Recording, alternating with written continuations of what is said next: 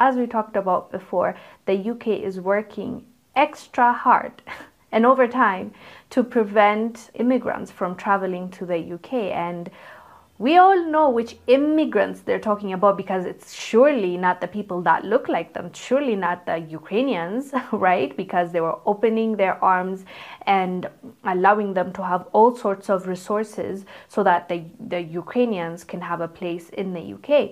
But, you know, when it comes to other people, they called it, I think, stop the boat immigrants or something like that. Last year, over 45,000 people made the unsafe, unnecessary and illegal journey across the Channel. Our asylum system has been overwhelmed. We're now spending almost £7 million a day on hotels.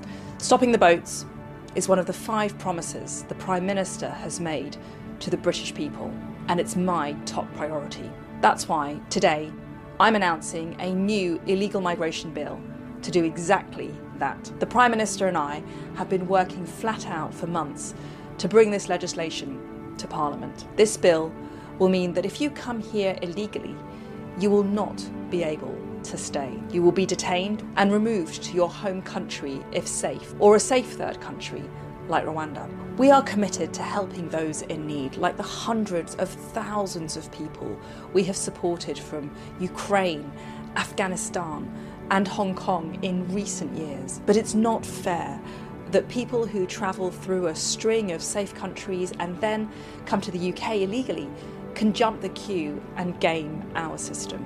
This bill will bring an end to that. Enough is enough. We must stop the boats. So you clearly know who they're talking about. They don't want specific people. And now the new immigration law that they are trying to pass is the one that is for students. So international students now can no longer bring in family members with them if they want to study in the UK.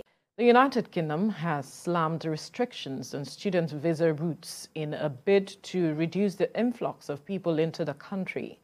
This policy restricts students from Nigeria and other countries from bringing family members on all but postgraduate research routes. As I always say, I hate that there's double standards and discrimination, and I hate that our people are being treated like we're not wanted. They just want specific people and they don't care for Africans and all that. But at the same time, it's a blessing in disguise because we need to build our own continent, fam. I know it might be tough. I know there's corruption. I know our leaders are, not all of them, most of them are puppets to this Western world. I know that they are sucking us dry with our resources and our people. And as you know, even if they're saying we don't want immigrants, they're still taking away our best and our smartest people. That's why they still allow international students there, because they know that they can use them. So let's not get it twisted. But at the same time, fam, I feel like it's better to just stay where we are and build our continent. I know it might be hard now for us, but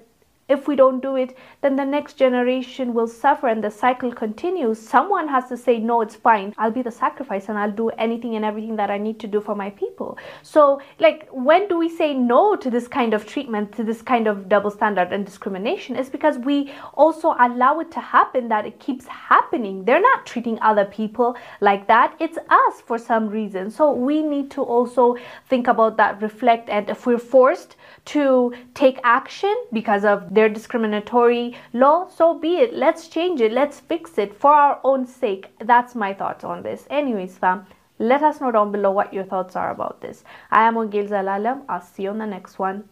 Bye.